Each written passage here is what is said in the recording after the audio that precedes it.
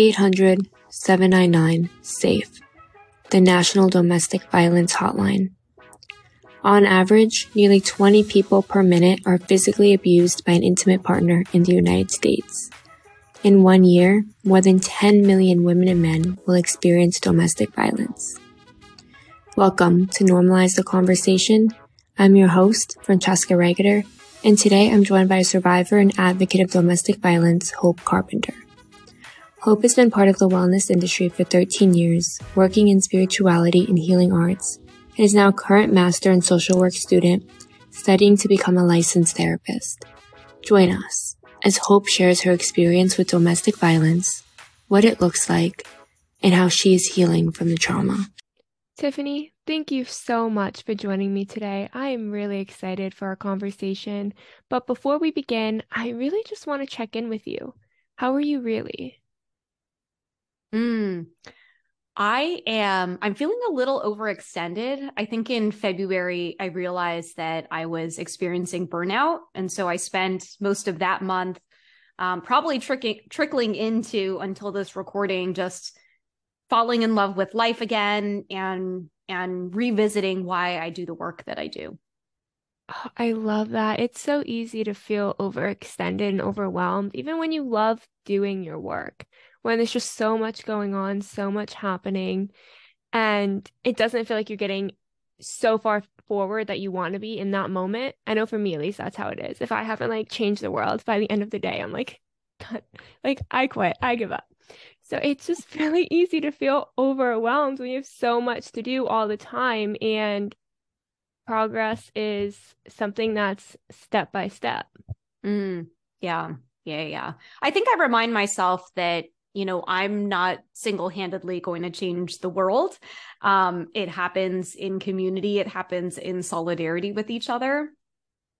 And as long as we try, then hopefully our community will help fill the space as well. I love that mature perspective. On the other hand, I'm like, I'm going to do it all on my own. No, you can't. It's true. It takes all of us making a difference, doing one small thing, doing one big thing, sharing our stories, using our voice, advocating for others. It really takes everyone doing something, whether it's on a bigger level or smaller level. Every step counts. Yeah. So tell us a little bit more about you. Sure. So I am the youngest daughter of a Taiwanese immigrant, my dad, and a refugee from the Vietnam War, my mom. And at the age of 9, I was involved in a car accident where my dad was driving and he unfortunately passed away.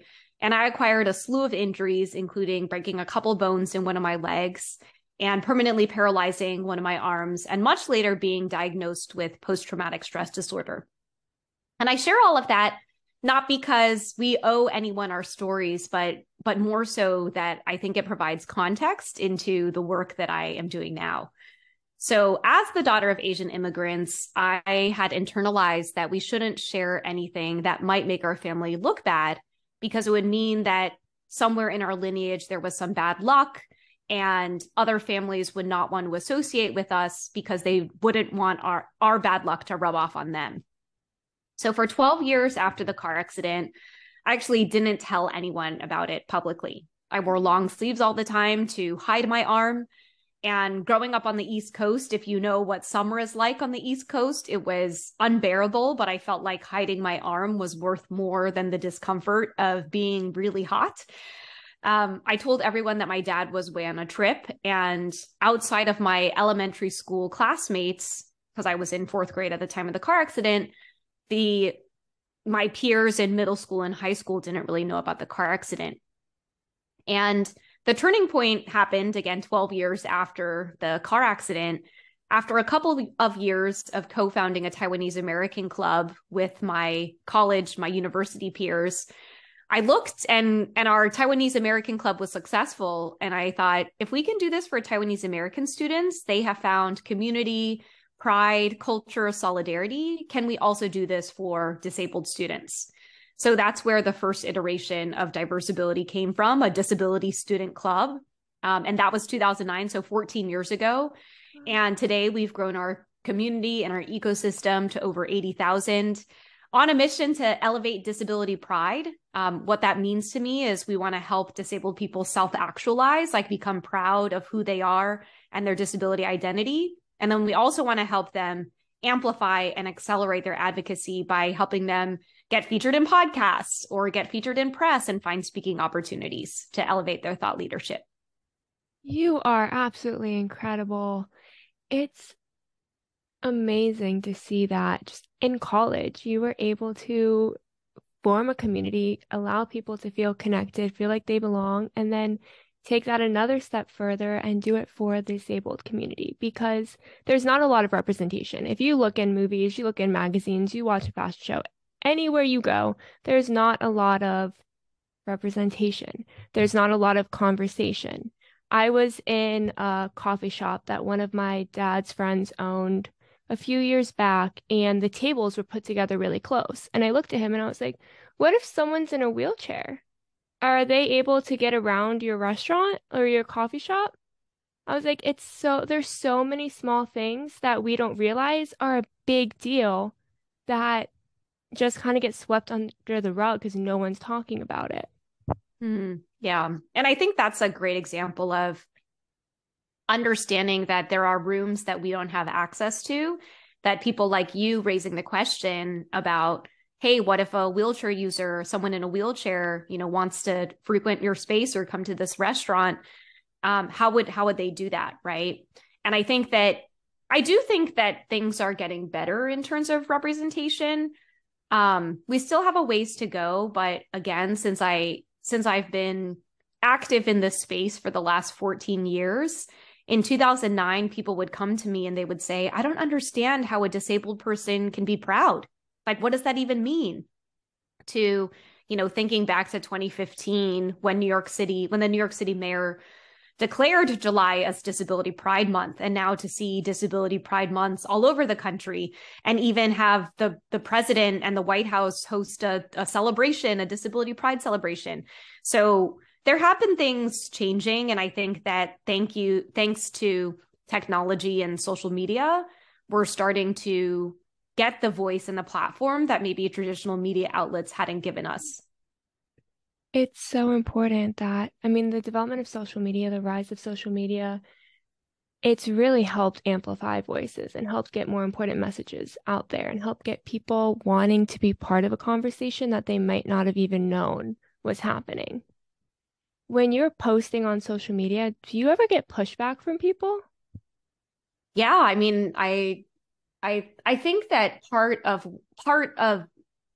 I guess the dark side of social media. So the wonderful side of social media is it's actually how a lot of disabled people find each other and find community, because many of us, might not have community in the places that we live. So for example, you can go online and search hashtag brachial plexus injury. That's the name of my paralyzed arm. And you'll find a lot of other people who are living their lives and also have brachial plexus injuries. But the other side of that is, kind of the downside. You could call it pushback. Other people might call it trolls. And I think that's the side that really does impact people's mental health.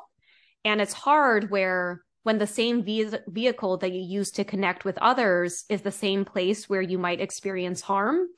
That ends up becoming a really difficult nuance to balance, right? Because you want to show up to continue nurturing and building and connecting with others in your community, but it's also the place where you don't know if you're going to get a comment or a DM from someone who is saying some not very nice things. One of the things that I have done to, I don't know if work around that or manage that, is to make sure that I have community outside of social media, outside of the phone. I think this is part of why we run a couple virtual communities at Diversability, and one of them is called the Diversability Leadership Collective, and that is hosted on Mighty Networks. So it's off of social media. It's its own app. It's an intentional place that you go, and that when you're there, it's only our community. You're not getting stories of other people or comments from people who aren't in the community. So yeah, I think that that the pushback is there. And I also come back to the disability community is not a monolith, right? I'm not a wheelchair user. So the experience that you shared earlier around a wheelchair user wanting to go to the cafe or the restaurant is not a lived experience that I have. But I do have a lived experience of not being able to cut my steak dish or pull a piece of bread off of the bread loaf that's being passed around. So there are different experiences that those of us with different disabilities have. So I also think that part of the pushback is connected to representation as well, that as we increase the amount of disability representation, if it starts on social media, if it then goes into traditional media to then Hollywood, TV, the small screen, the big screen, then it will be less sensationalized, our experiences. And there's another disability advocate named Emily Ladau who says that in order to make the world more accessible, we need to make our disability experience more accessible to the world.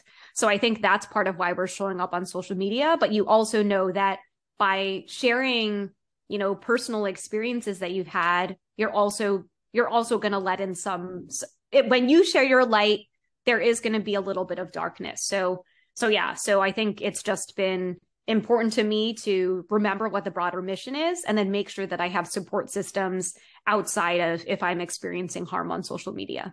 It's so important to have those support systems. And that was what I was going to ask next, right? Is how do you protect your mental health in the midst of that? Because it's so difficult when people are commenting angry, mean, rude comments directed at a piece of you that you genuinely can't change. And it's like they're attacking a part of who you are. And that just happens no matter what you're advocating for. It happens all the time to people. And a lot of people just forget how to use their voice in the midst of it, and they start to back down. So to see you've been doing this for 14 years, to be able to talk about it, to be able to constantly do things, what's advice you have for someone who might just be, they got a pushback on something and they're afraid to speak again? Yeah. I remind myself of the power of community. So, I've had a couple of posts go viral and have been really overwhelmed by the deluge of comments that end up coming in. And if I don't have the energy to respond or even to look at them, then I don't. And my hope is that my community will also come in and respond to the comments or, hopefully have your back. And I think that, you said something earlier about like having to show up and respond. And the other alternative is we don't have to. I think that with so much of advocacy and activism on social media now, it's just even more important now more than ever to just make sure that we're protecting our peace. And if that means we can't engage with the content, then that's what we have to do.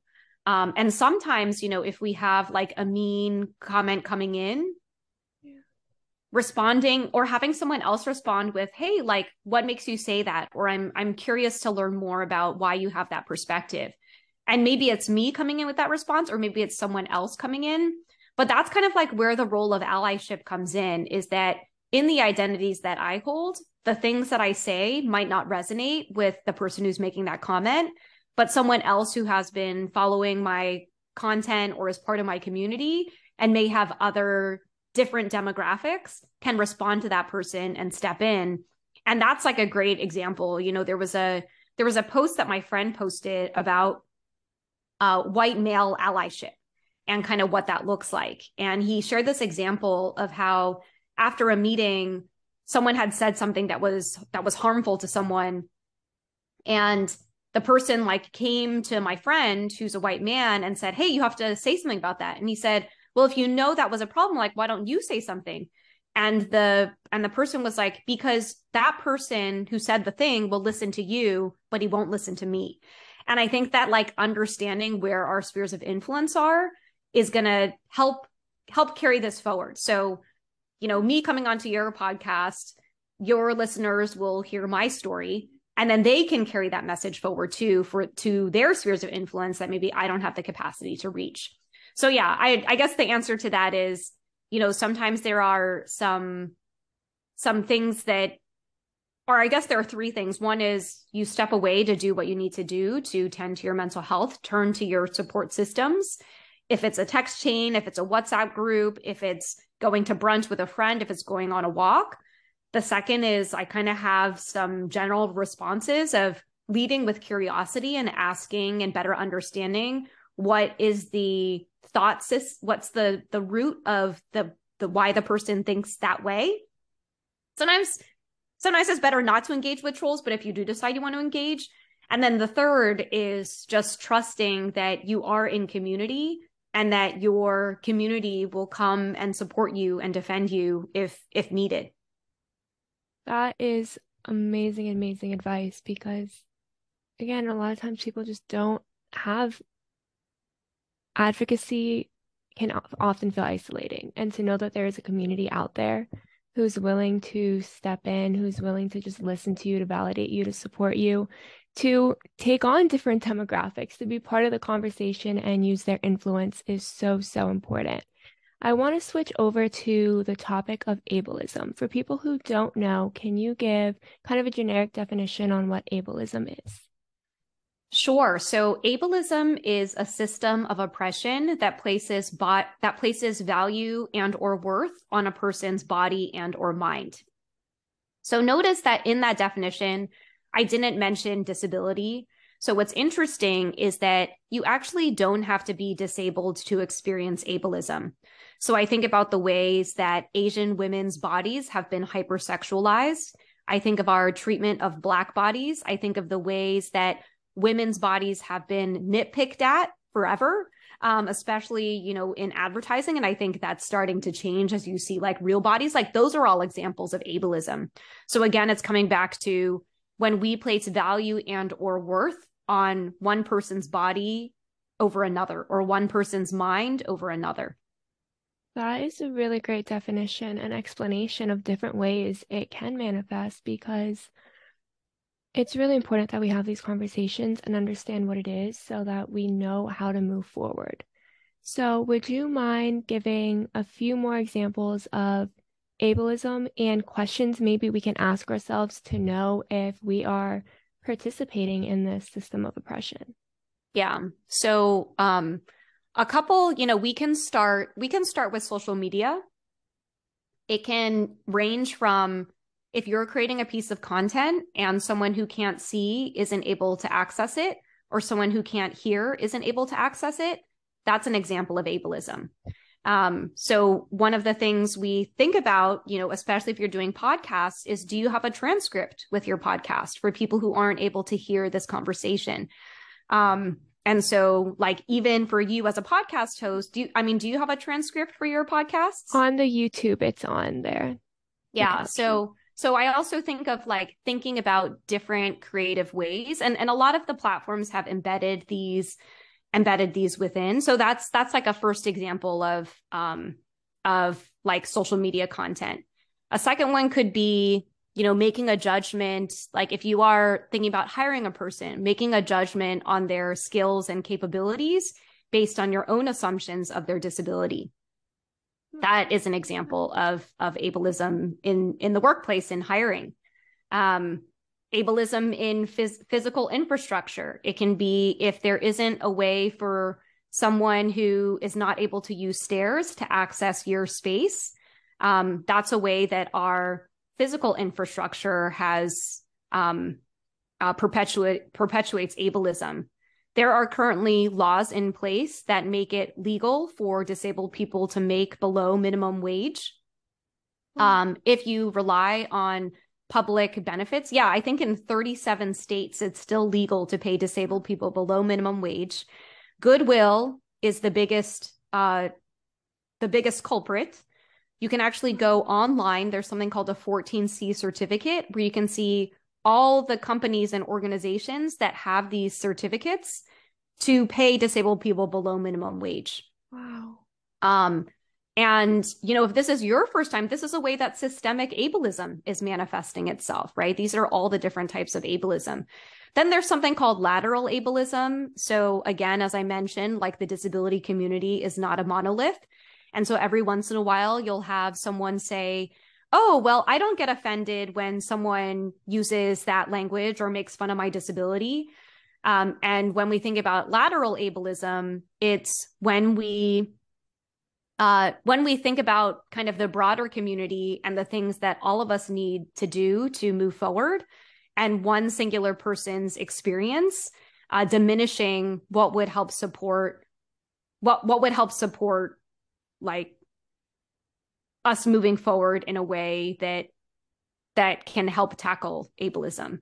And then there's also internalized ableism, which is a disabled person thinking that they are less than, or that they feel like they have lower self-worth or self-esteem just because of their disability.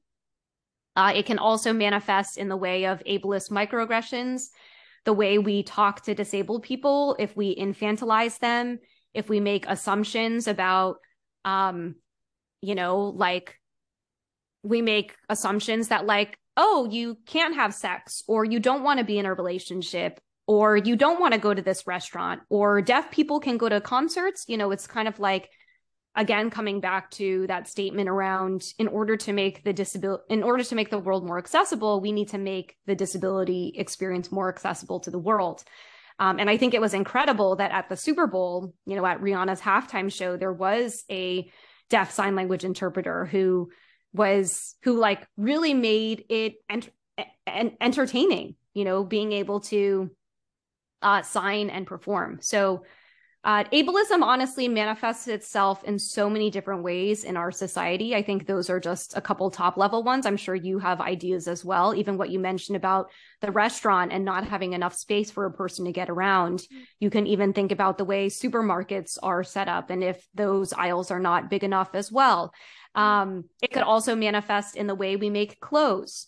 And so one of the things that has been interesting is there was recently a statement that was made around a Skims advertising campaign, advertising shapewear and bras, and they featured a model who was in a wheelchair, and there was a conservative commentator who made a comment around, like, how far are we going to take this inclusivity thing?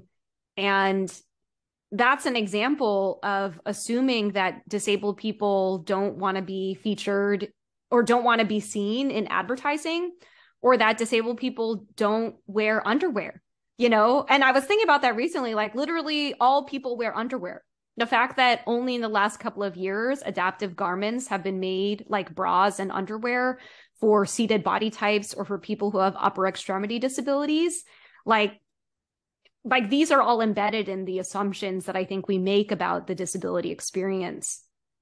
Yes, there are so many assumptions made. I love all the examples you shared because I think a lot of it goes, we just don't think about it a lot of times. Like, to be completely honest, if you haven't experienced it, it can be hard if you haven't heard a conversation about it either, to know what to look out for, to know that you're contributing to a system that is harming others, that's not including others, that's making people feel less than, that's not being inclusive or kind.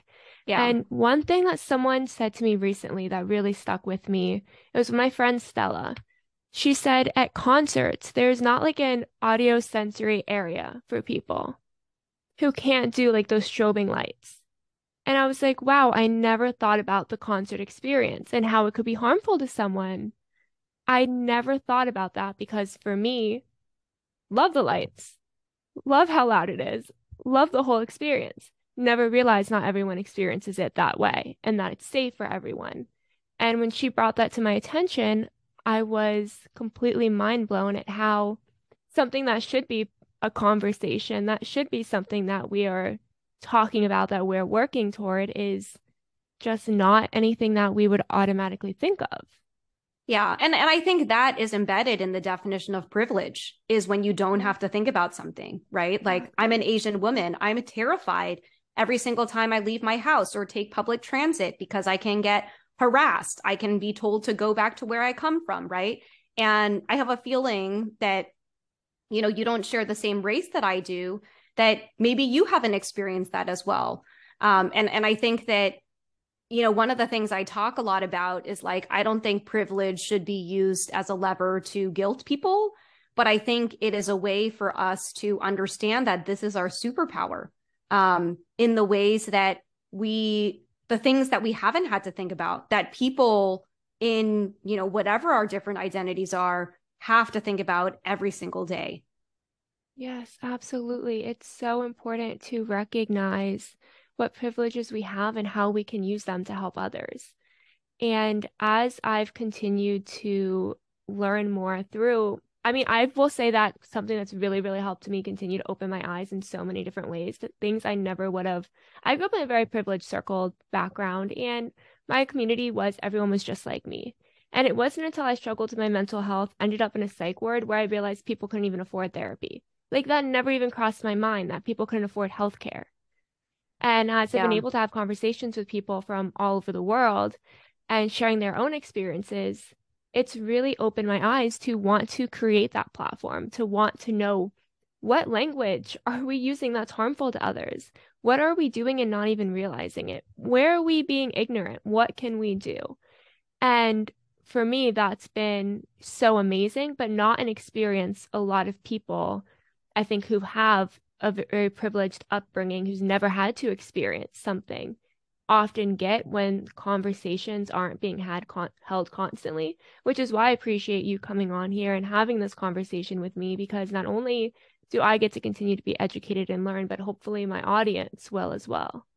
Yeah. And I think there are like two things that are coming up for me. And, one was 2 years ago, after the Atlanta spa shooting, I just like was not in a good place. And I remember calling someone who didn't share my race and asking, how they were supporting our community. And they said, oh, well, I have like so many other things going on right now. Like I just haven't been able to. And I said, I would really like to opt out too, but I can't. And I think that, choosing to opt in sometimes can be really uncomfortable. It's not our area of, I was going to say our area of comfort, even though I just said it was uncomfortable, but it's uncomfortable because we have to have compassion that someone's reality is different than our own based on their gender or their race or their disability status or religion. So, sexual orientation, their gender identity, there's so many. And then the second thing is, I think a lot about the echo chamber. And I grew up in a predominantly white town about 20 minutes outside of DC. And the public schools, it was predominantly Jewish. The public schools were all amazing. Like I didn't have to pay for any school until I went to college. And I just think about, and I guess this is where like the power of social media is as well, is that part of the opt-in can be as easy, and this is just a start. I don't want to say that it's an easy process. Can simply be diversifying your feed, choosing a couple different disability advocates or people who don't share your perspectives to follow. And then you'll start to see things, and maybe you don't agree with them. And can we also make space to sit in the contradictions? I recently just think I got invited by TikTok to go to DC a couple of weeks ago. And the creators who were there with me were all so different. Some of them, it was their first time in DC. They had never been on a plane before, living in Mississippi, and were running their small business. Some were, born and raised in LA, or like me, like grew up in DC. And since I was little, was on a plane visiting my grandparents in Taiwan, But what united all of us, even if we didn't necessarily agree on our lifestyles or our political views, was that TikTok had changed our lives in one way or another, right? And I think that is a fascinating connector, because it was interesting because a couple of the creators got interviewed on Fox News. And if you like, I feel like they've been vilified depending on, which side of the political what your political ideology is. But for those creators, that was their audience, right? And I loved that the people that were curated that they brought together, we would all have a media outlet that worked. Like we would all have a media outlet that we could talk to who would resonate with our message. It kind of comes back to what I was talking to about the spheres of influence. Yeah. But yeah, I think stepping outside of your echo chamber, even if it's just starting with following a couple of people who have identities or perspectives that are different than your own. Yeah, I think, all of our algorithms are different. And one of the things I encourage people to do, and I've actually started to do this on my own social media content as well, is I'll put an asterisk on there and I'll say, hey, I've done my own research, but you should too. All of my sources are here, but go check out your own sources, because these are the sources that I use to frame my opinion about this. But you may visit other sources. And I think as long as you are, visiting a couple of different sources, yeah, and then determining what your opinion is, then I think we can make space for that. Absolutely. I love the way you said that. It's so important to look at different sources and formulate your own opinion and not just take the opinion of one source, because we need different perspectives. One thing I always like to say is you can't formulate an argument if you don't know both sides. You're not going to win the argument because you don't know what you're fighting against. So if you're not educating yourself on different perspectives, using different resources that are available to you, it's a lot harder to formulate an opinion that's true to who you are and what you actually believe in, because you might not realize that the messaging you're getting is not connecting with who you want to be. And that's not to say that it's anyone's fault that the first thing that comes up is something that they already agree with or that they've been hearing their whole lives, because the algorithm does tailor to what they think you want to hear.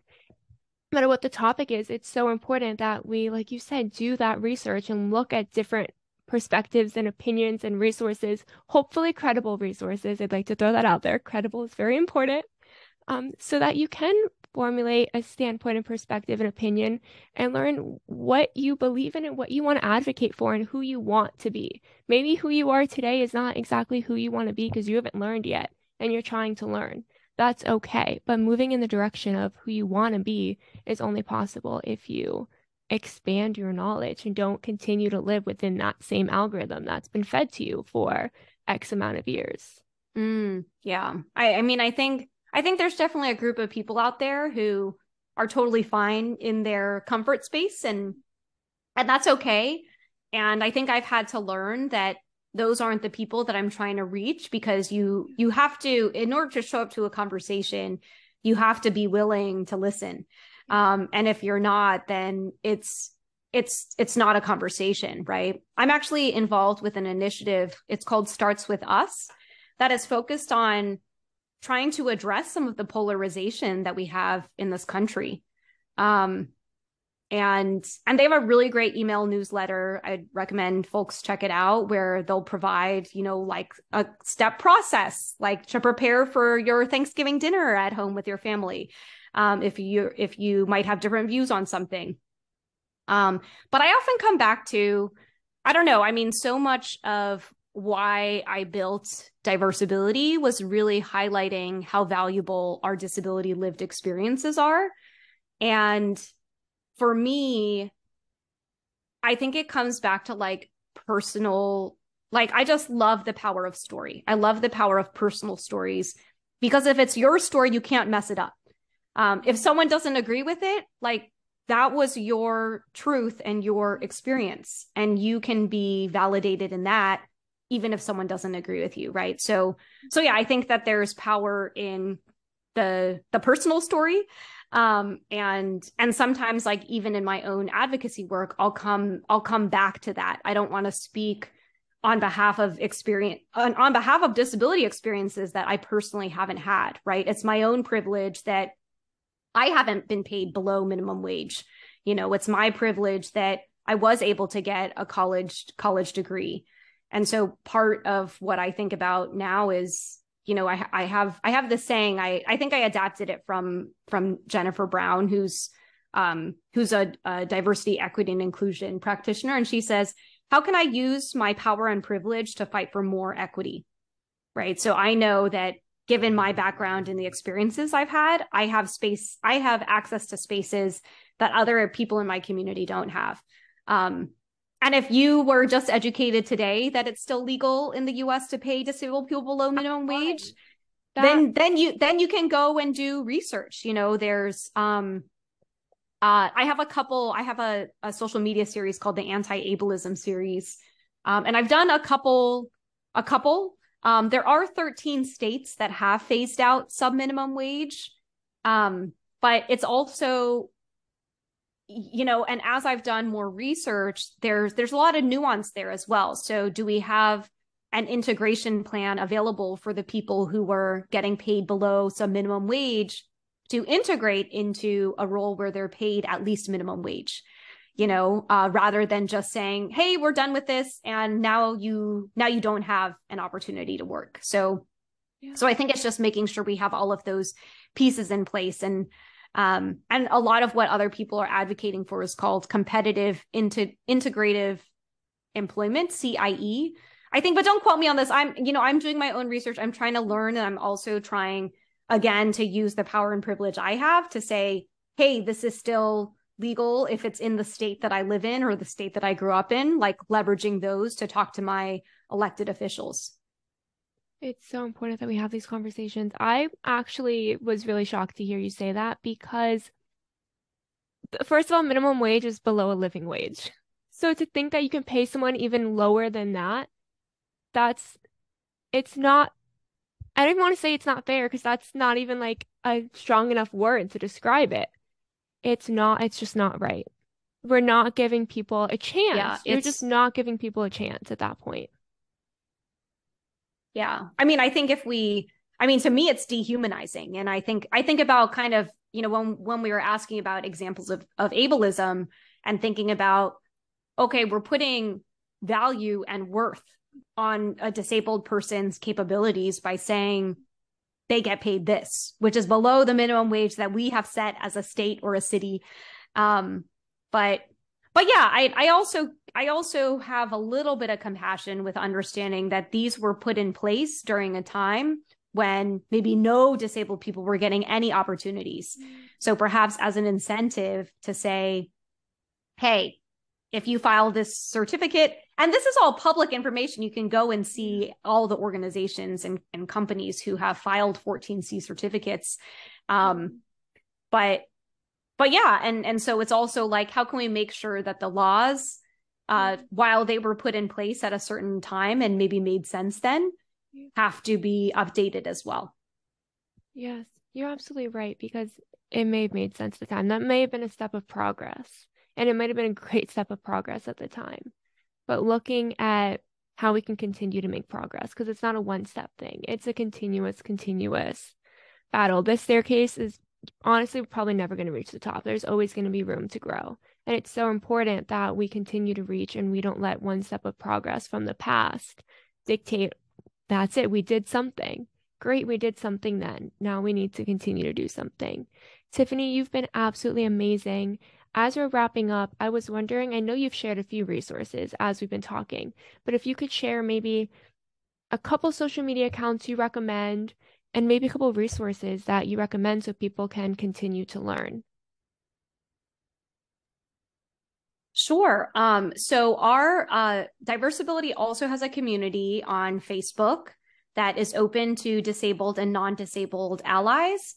And if you're looking to be in a disability-centered community, be witness to the types of conversations that we're having, maybe ask your own questions as well, continue to learn in community, you can check out the Diversability community on Facebook. I think in terms of people to follow, it's really your own preferences. You can, again, search specific hashtags. Amani Barbarin, who goes by Crutches and Spice, is a really great account to follow across any social media platform. I know I mentioned Emily Ladau. She also wrote a book called Demystifying Disability. Then Alice Wong runs the Disability Visibility Project, also has written a couple of books, has a podcast, a blog, does a lot of writing as well.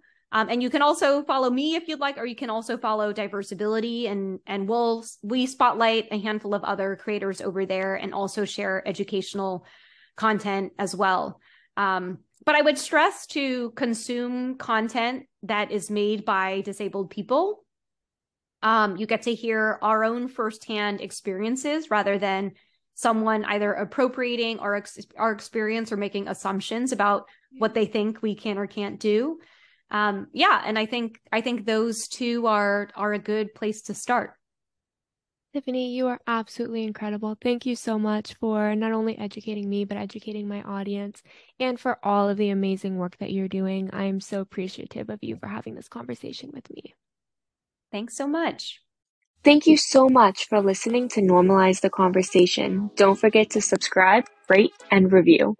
This podcast is an initiative of Inspiring My Generation, focusing on normalizing the conversation, bringing education and awareness to the forefront, and amplifying global voices to spark change and hope. Inspiring My Generation is a 501c3 nonprofit organization on a mission towards suicide prevention through awareness, conversation, education, and support. Connect with us on Instagram at Inspiring My Generation and visit our website inspiringmygeneration.org to learn more about our work and how you can make a difference.